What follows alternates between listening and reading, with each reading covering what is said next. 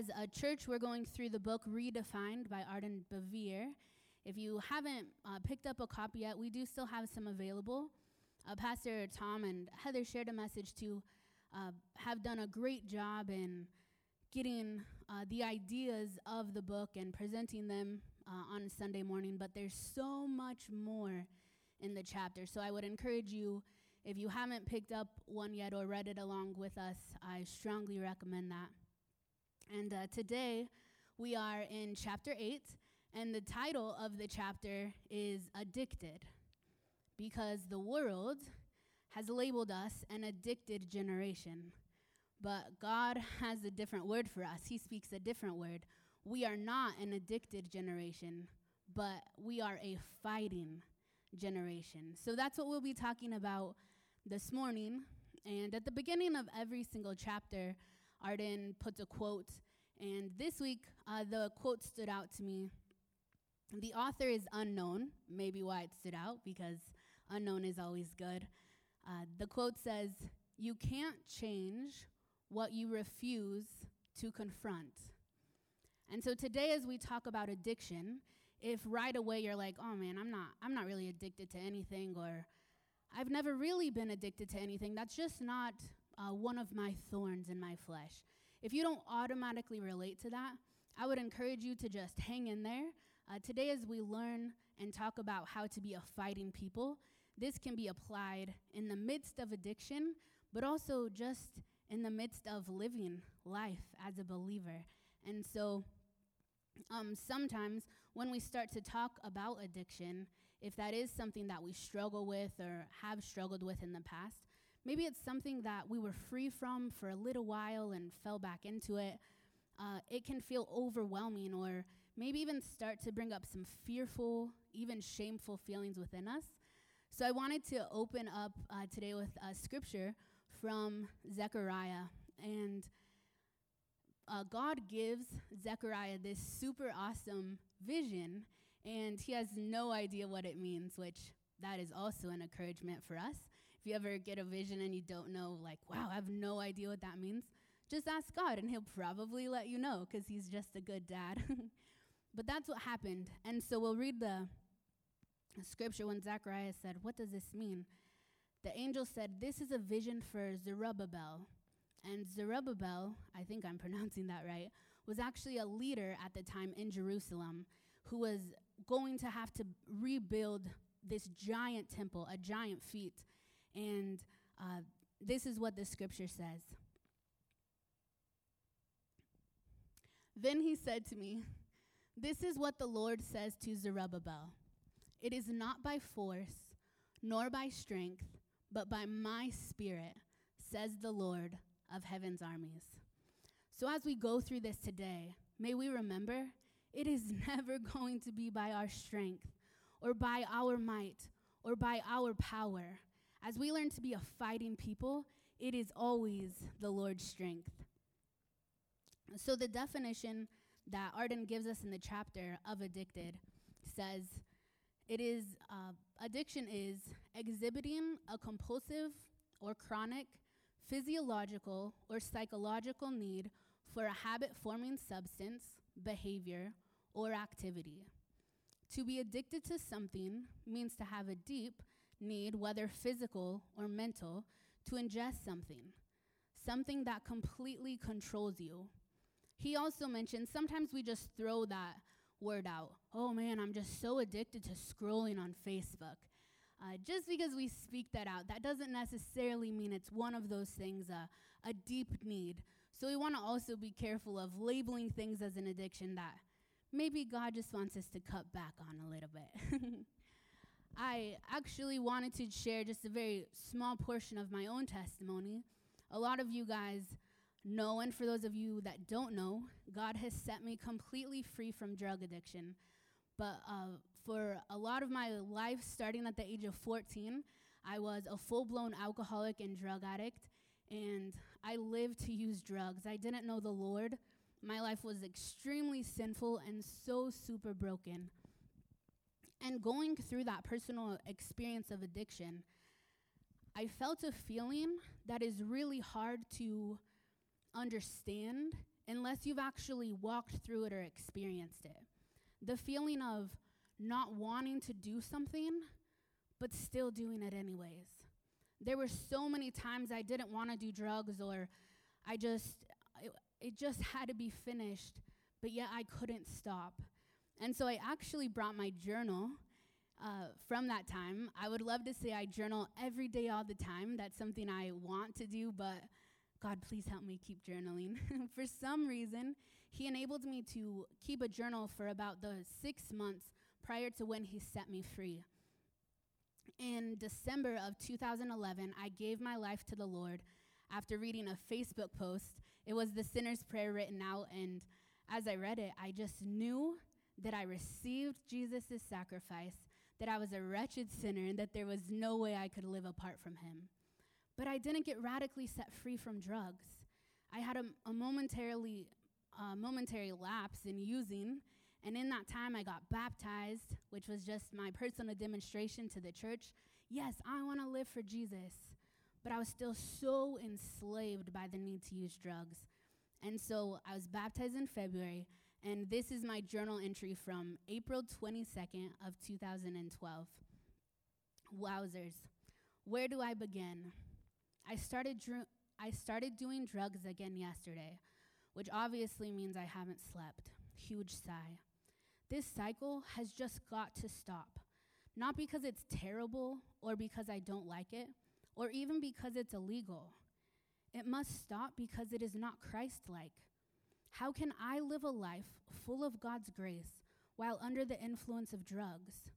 It's just that simple. I cannot. Church was absolutely amazing today.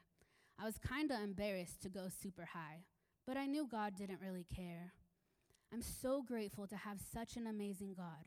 And Jesus, who really is God in human form. It's super confusing. I can't explain it more than that.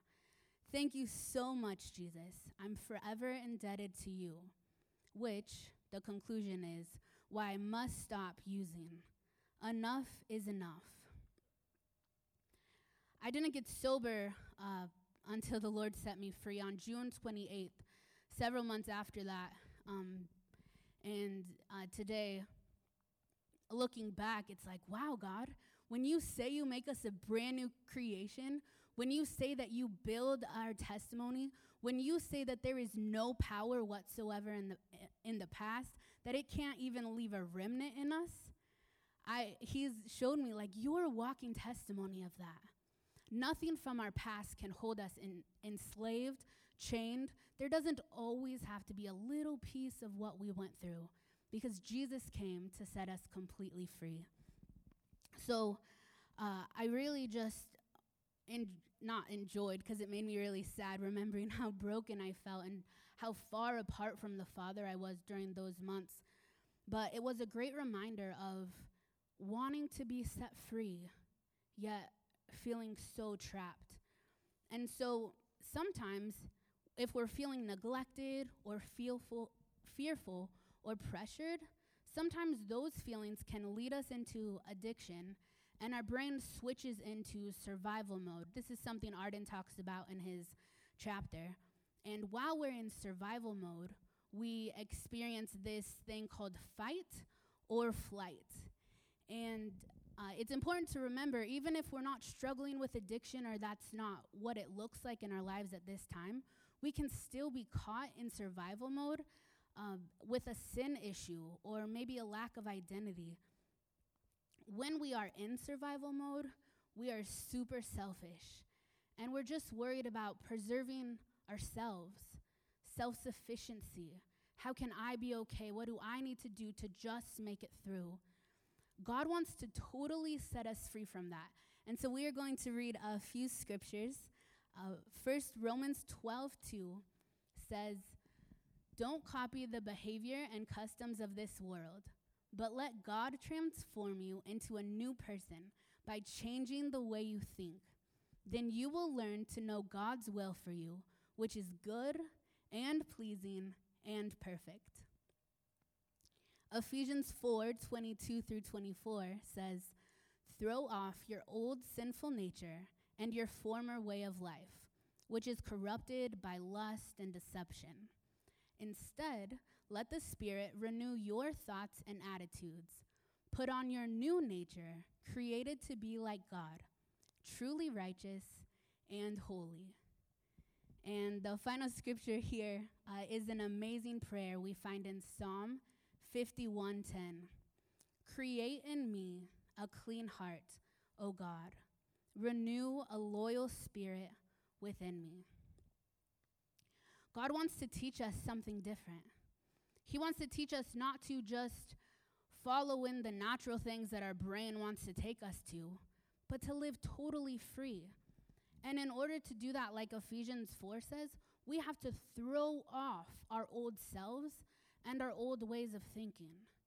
So part of that is acknowledging that maybe I don't think right. Maybe something that I believe or have believed my whole entire life might need fixing. God, if there's anything in me that is not totally you, show me those things. Psalm 139 talks about that. Search our hearts, God, show us, and create in us a clean heart. Something that only God can do for sure.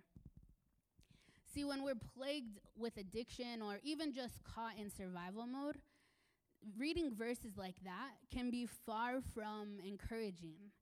It can actually almost feel like, okay, so I know that that's in the Bible, and in theory, it sounds really good, but that's impossible. That feels unattainable. And I know there's also a scripture that says, with God, all things are possible.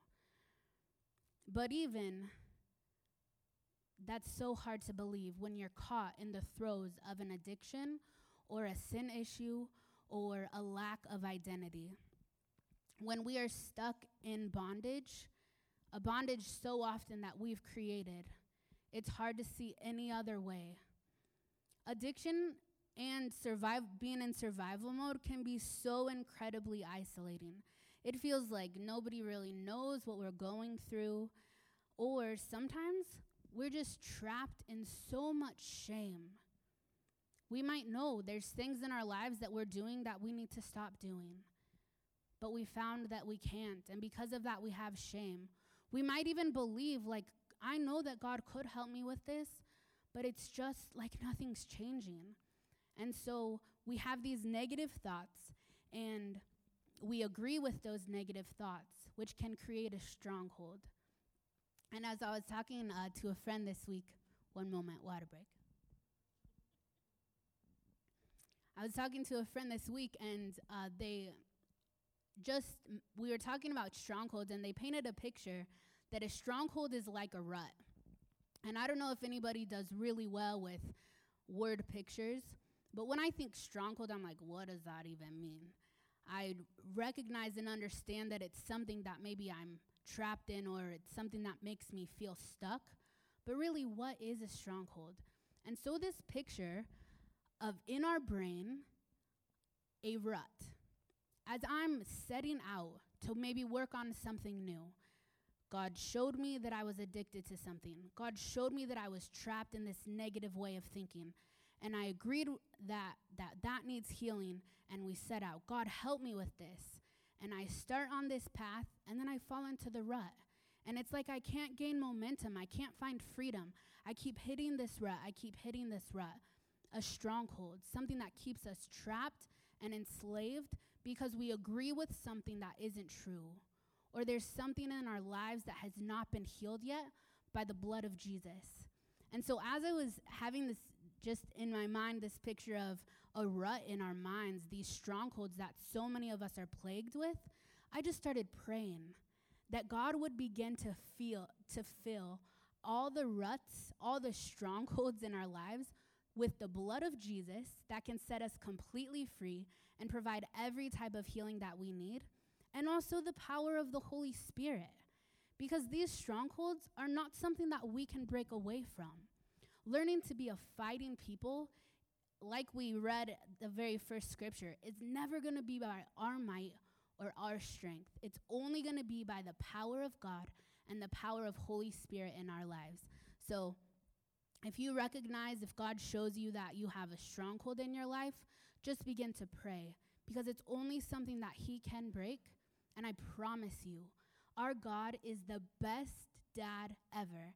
And he wants to set us completely free and bring total healing to every single nook and cranny of our minds so that we can just be with him. I think Christy mentioned it in worship. It's all about being reconciled to the Father. It's not about figuring out anything. It's not even about doing the right thing or being obedient. It's about being in communion and perfect relationship with the Father. And it's something that he does for us. He's made a way. Even thinking, Holy Week and Easter and Jesus and all that was accomplished, God did everything. He did everything. And he reminded me of this scripture. And I've always just thought about, when thinking of this scripture, that it had to do with tithing or money. But God also kind of revealed to me that as Jesus talked about this widow and her offering, I don't have the scripture up on the screen, but God just wants all that we have. And sometimes we don't have anything. Sometimes we have but 2 pennies, or even 1, or even half a penny, or even maybe no pennies. God just wants everything that we have. So Mark 12, Jesus was talking. He sat down near the collection box in the temple, and he watched as the crowds dropped in their money. Many rich people put in large amounts. Then a poor widow came up and dropped in 2 small coins. Jesus called his disciples to him and said, I tell you the truth, this poor widow has given more than all the others who are making contributions, for they gave a tiny part of their surplus. But she, poor as she is, has given everything she had to live on. And Jesus just taught his disciples in that moment, it never is the amount that we give. It's never anything except what we can. And he's just so gracious and understanding. He's so good. We can continue to talk about addictions. There's so many different addictions, different types of addictions. Porn addiction, which the statistics, even within the church, are devastating and heartbreaking. Addictions to social media, money, food, work, just to name a few. We could break those all down, talk about what they look like. But instead, we're going to spend the rest of our time together talking about how we can fight. Because no matter what the addiction looks like, no matter how it's manifested in your life or how it looks, the solution is the same. And so that's what we're going to focus on. And we're going to read a quote from Arden in the book. He says, I can't say this strongly enough, though. God has not called us to flight, but to fight. There is no obstacle, no stressful situation, no trauma, no problem, no inner demons too great for him to overcome. If we can grow in our faith in him, we can learn to stand our ground and fight. We fight addiction. We fight unhealthy cravings. We fight to control our thoughts. We fight to overcome temptations. We fight to rule our feelings and passions. We fight against whatever tries to control us. We fight to overcome stress, pressure, and tension. We fight to be strong, mature, balanced children of God. We do not have to be an addicted generation. We can be a fighting generation. We can be a courageous, committed, tenacious group of people who know our identity and refuse to back down or give in. Hallelujah. Do we believe that, church? Can we be that? Can we be that? God has made a way for us. God has made a way. He has called us to fight for ourselves. And sometimes fighting for ourselves, that sounds a lot like self-preservation. That sounds a lot like self-sufficiency. What do you mean fight for ourselves? But in this whole series, this whole book, we've talked so much about identity and knowing our identity and accepting our identity, the identity that Christ Jesus gave to us, that God created us in his image. And a lot of us are finding out in some ways though we know that that's true, we've heard the information before, we've even read the scripture, we don't always fully accept it.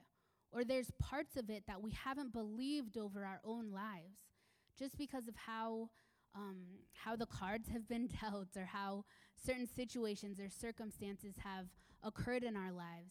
We're finding these holes in our identity, and God is removing that from the church. God is bringing us fully into our identity, and he is showing every single part that is broken or not fully understood, because as he redefines us, we will know our complete identities, not just know it, but walk them out.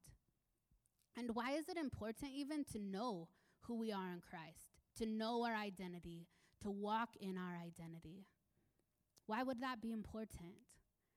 Because when we know who we truly are, we know that we can't do anything apart from the help of our Father. We know that we can't beat any addiction.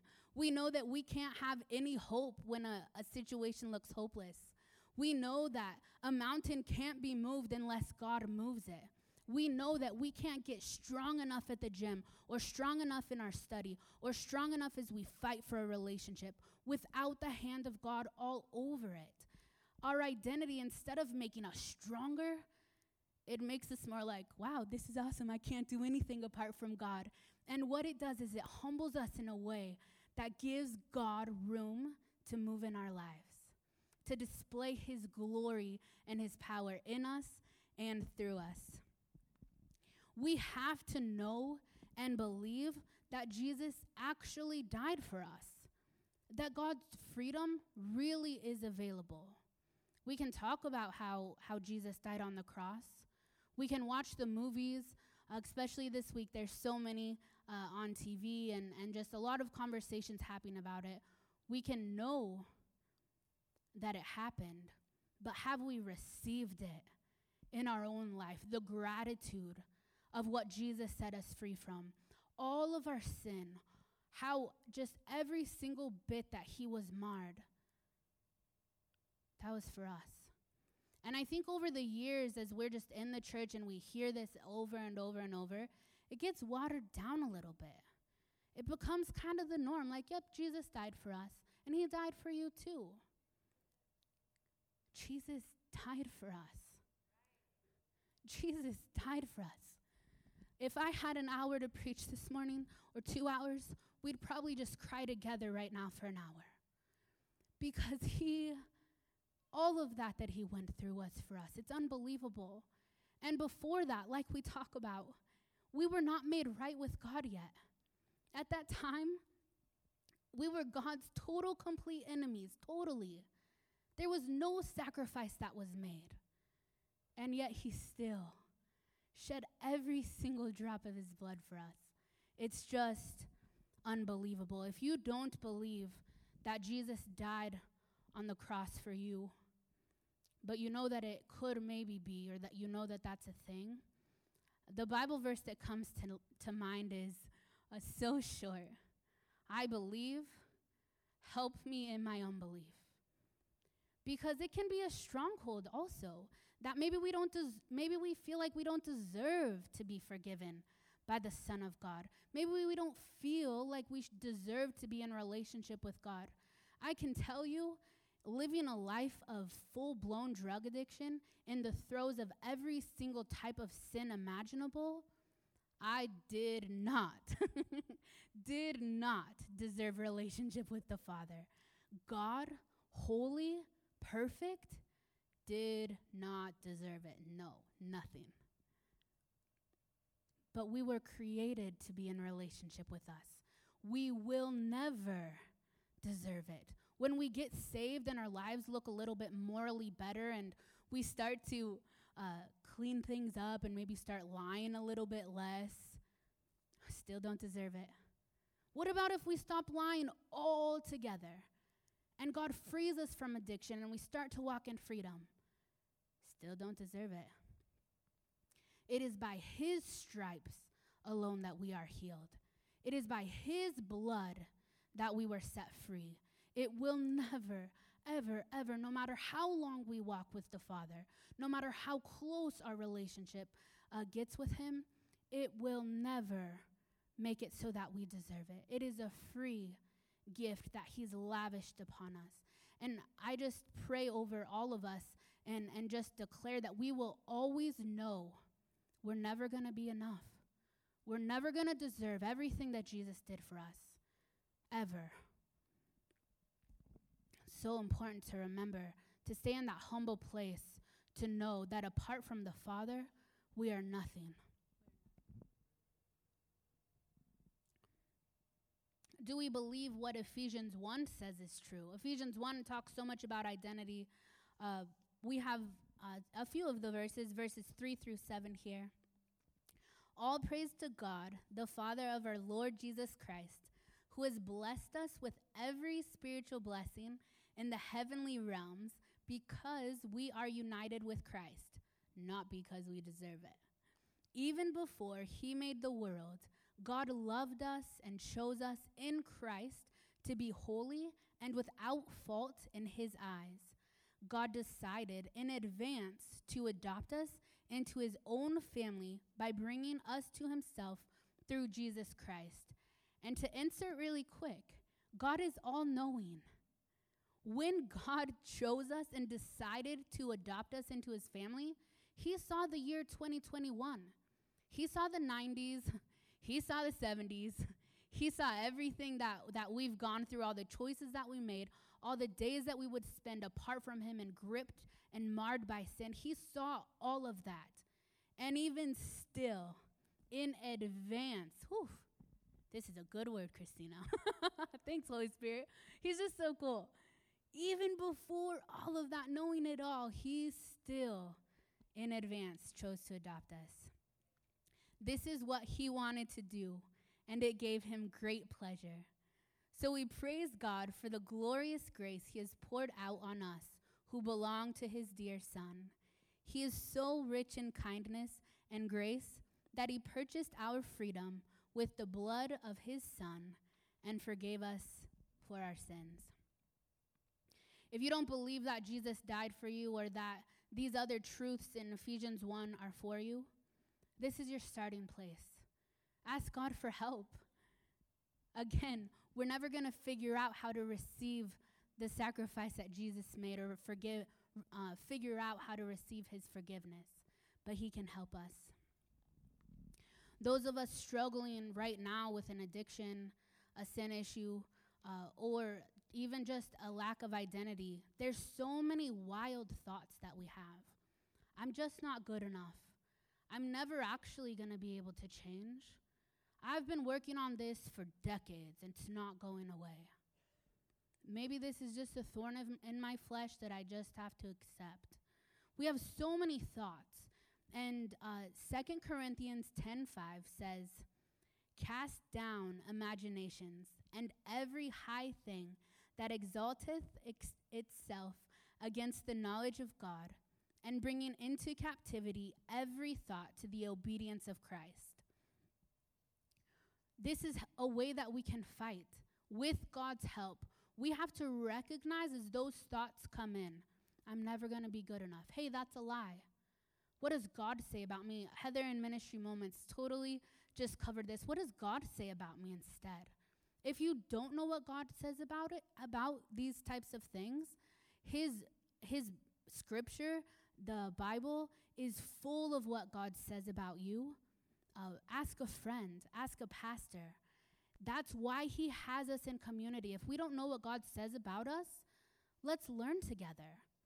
Maybe God revealed something super cool to you that he hasn't revealed to me yet. Something that he's spoken over you.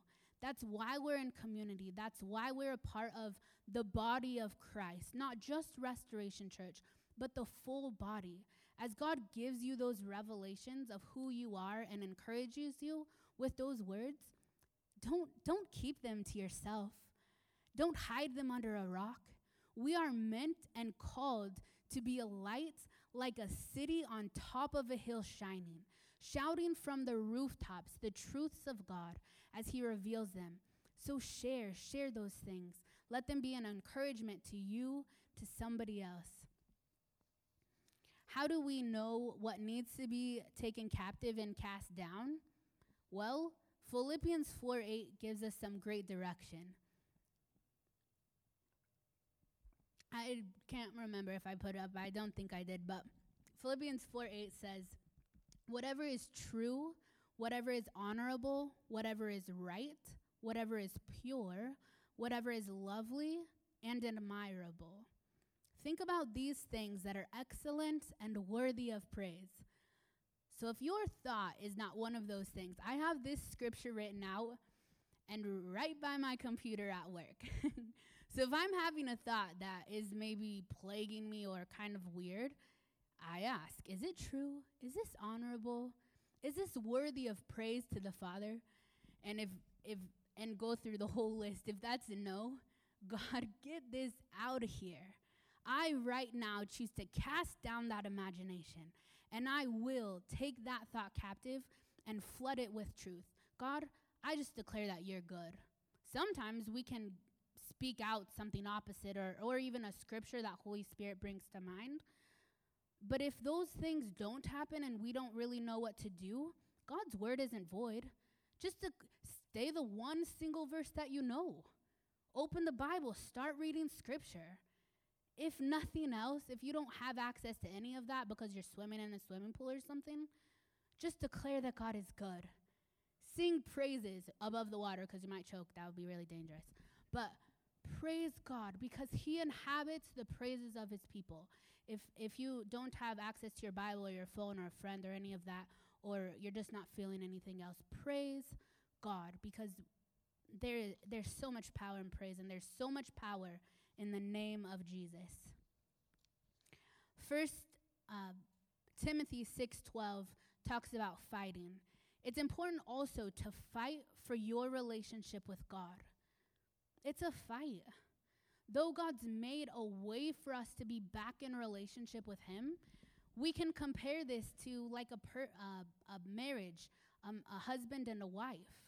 Though you guys took vows, you love each other, you still have to work through that. If there's a disagreement or you feel separated, there's work that has to be done. You're not just married in best relationship ever. I mean, maybe for some of you guys, but from what I've heard, that's often not the case. And so we have to fight for our relationship with God in the same way. God never, ever, ever leaves us, never. But we can start to feel a little distant from him in the same way that maybe we can feel distant from our spouse. We have to fight for that. And 1 Timothy says, fight the good fight for the true faith. Hold tightly to the eternal life to which God has called you. God warns us not to be double-minded. We have to fight this good fight of faith.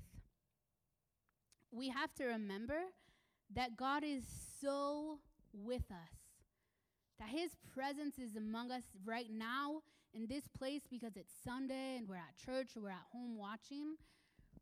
But he's also with us tomorrow when we wake up.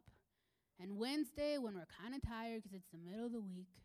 God is totally there. And on Thursday when, that one thing happened again, he is fully there. Saturday when we get in a fight with that same person again, God's still there because God is faithful. And though we can't trust in our own estimations and in our own abilities and in ourselves in any way, we can trust that he is faithful. We can trust that he is unchanging because he told us that he is. And we believe him. And if we don't believe him just yet, God, I believe. Help me in my unbelief. I want to believe you more. Raise the bar of my faith. God, I don't know how to have more faith. Can you help me? In the same way that we would go to our parents when we're little, we might not communicate kindly. I want more water right now. But we ask for what we need. And God says, hey, if you don't have something, ask me. If you need wisdom and you can't figure it out and you don't even know what you need, just ask me. Because I want to add that to you. Seek me, seek relationship with me, and I'm going to give you everything you need. Because, church, I don't think we know what we need sometimes. I'm actually willing to say I know without a doubt that we simply don't know what we need at different times. I know just walking with the Lord, I've wanted to maybe fix this area of my life, and I'm like, yeah, God, we're going to fix this. He's like, not right this moment. Or he leads us in a different direction because we just don't know what we need. But his thoughts are so much higher than our thoughts. And since he is with us and available at any moment in conversation, just ask your dad for help, and he will totally help. Ephesians 6, we're not going to go through it. I encourage you to read through the end of Ephesians 6. It reminds us of the war that we're in, that we're not wrestling against flesh and blood. We're not wrestling with our spouse. We're also not wrestling with ourselves. We're fighting against the powers of darkness, and it really equips us with a lot of ways that we can fight, with the shield that he gives us that can totally eradicate every single firing dart that the enemy throws at us. He gives us the sword of the Spirit, which is like the word of God. Read through it. It's so awesome. If you've read through it 100 times, actually, I hear the 101st time is the best. So read it again because it's just so good. We have to remember to not fight alone. God in his word, we kind of already talked about it. We have to be in community. He's put the body together so perfectly, and we just can't fight this war alone. He gives us a vital verse, James 5:16. Confess your sins to one another and pray for each other so that you may be healed. Because the earnest prayer of a righteous person has great power and produces wonderful results. I don't think we know how to be vulnerable. I don't think we know how to confess our sins. It's uncomfortable. It might ruin our reputation. It might make us feel, I just don't want them to know that about me. Quite a few years ago, I think about 6 years ago, I'd been coming to Restoration Church for a short time, and maybe even it was longer. Time perception is awful. But I was struggling with a sin issue. I was actually completely addicted to porn. God had set me free from drug addiction and from other wild living, but this addiction, it wouldn't go away. It just wouldn't. And God gave me a friendship that I confessed everything. I told her how I didn't want to do it anymore and I couldn't stop. She prayed for me. She gave me scripture. She reminded me that Jesus is the healer and that where the Spirit of the Lord is, there is freedom. The verse that she most encouraged me with is found in 1 John 2:1. And it says, hey, I'm writing this to you so you don't sin.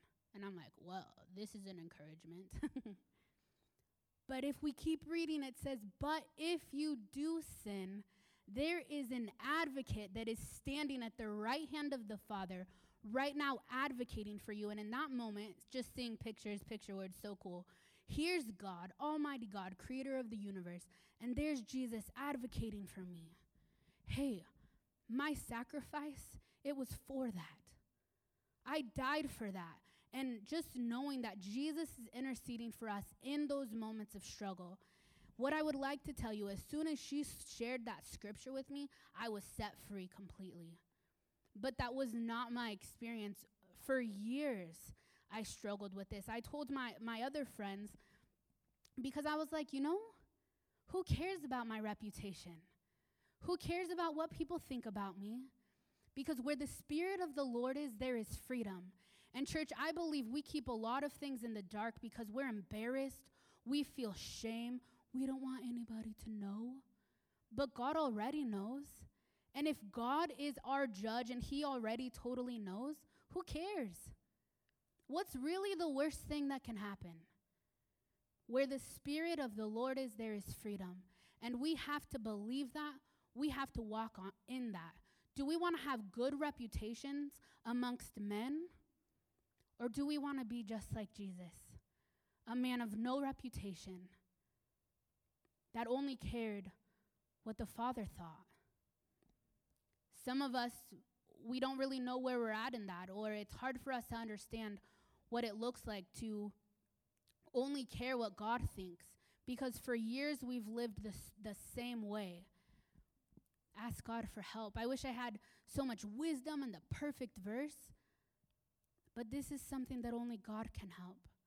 And if we're worried about our reputation or what man thinks of us, perhaps we need to go back. Maybe we don't believe who we are in Christ.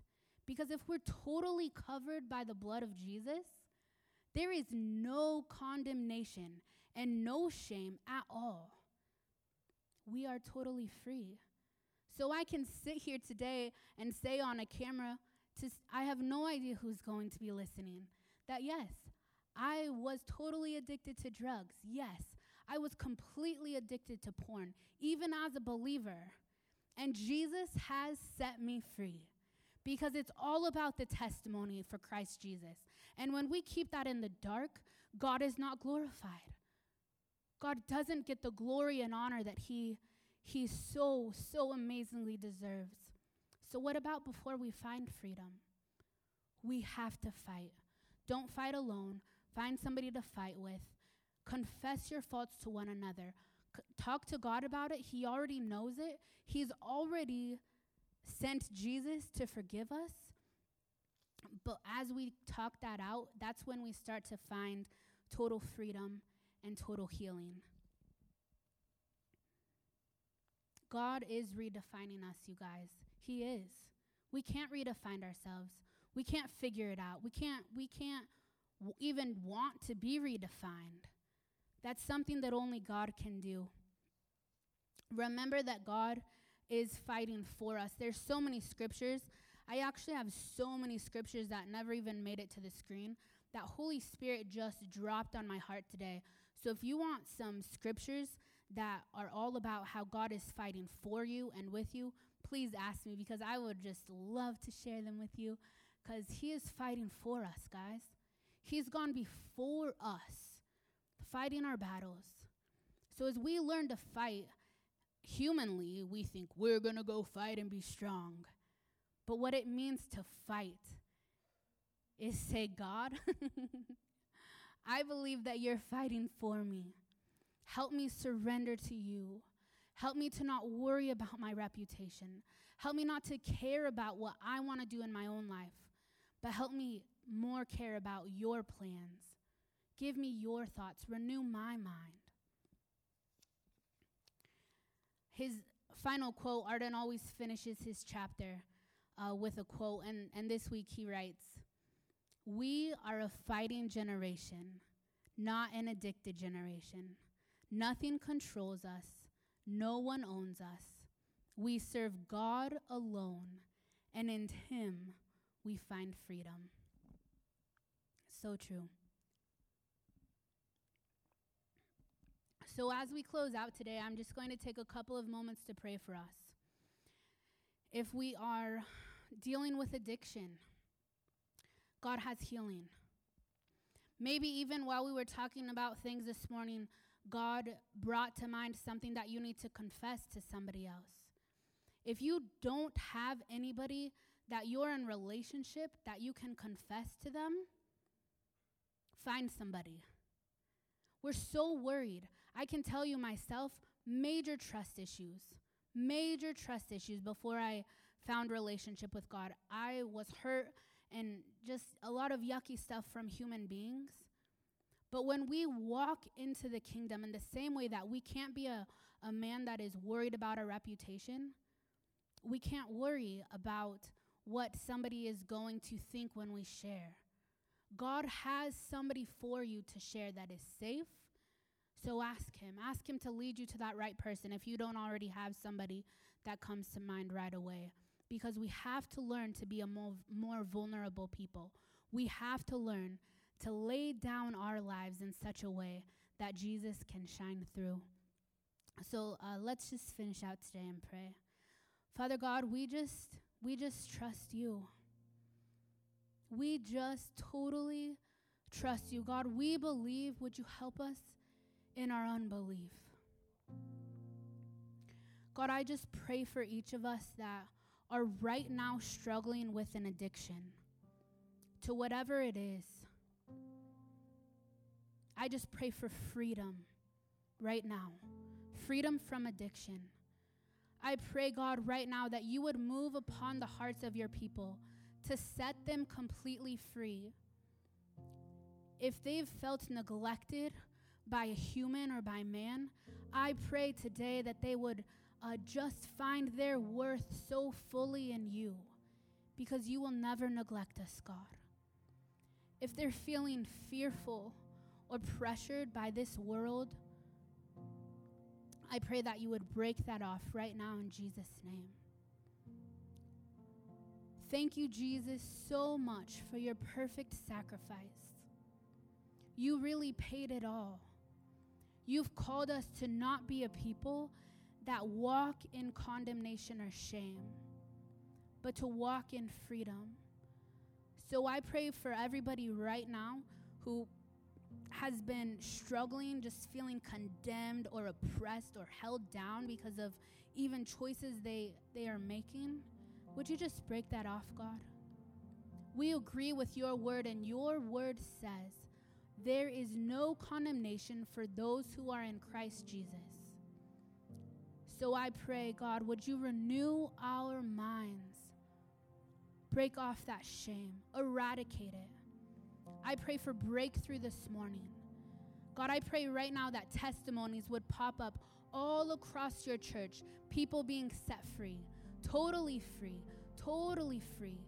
Never to look back, to not have one remnant of what was or what might have been, but totally brand new creations. That we would walk knowing who we are, that we are loved by the creator of the universe, that we are loved by a God that breathes out the stars, that keeps the planets moving in a circle, that does all these crazy, cool, amazing things. God, you're so amazing. And you love us. You love us so perfectly. You sent Jesus so that we could be in right relationship with you. I pray, God, would you show us over this next week what that looks like? Would you help us to talk to you throughout the week? Not like you're some faraway God that we talk to on Sundays or when we're in a time of trouble, but that we would just talk to you in the morning. Hey, God, what do you want us to wear today? Hey, God, thanks for who you are. Thanks for making my toast not burn again today. You're so awesome. Thanks for helping me remember that one thing at the grocery store. Thanks, God. I pray that we would just begin to have such a precious relationship, such a personal relationship with you, that we would commune with you in the hard times, in the good times, in the mundane times, that we would be connected with you in every single moment. Thank you, God, for never leaving us. Thank you, God, for the power in the name of Jesus. I just declare the blood of Jesus over everybody right now. Everything that needs healing, the blood of Jesus will take care of. God, pour out your grace to help us receive your goodness. Thank you for making a way in the wilderness for us. Thank you for encouraging us. Hallelujah. Thank you, God, that it's never in our own strength. Our flesh and our heart may fail, but God, you are the strength of our heart and our portion forevermore. We love you, God. We love you. We pray these things in Jesus' name. Amen. Amen. Thank you, Christina. What a great word. How encouraging that was.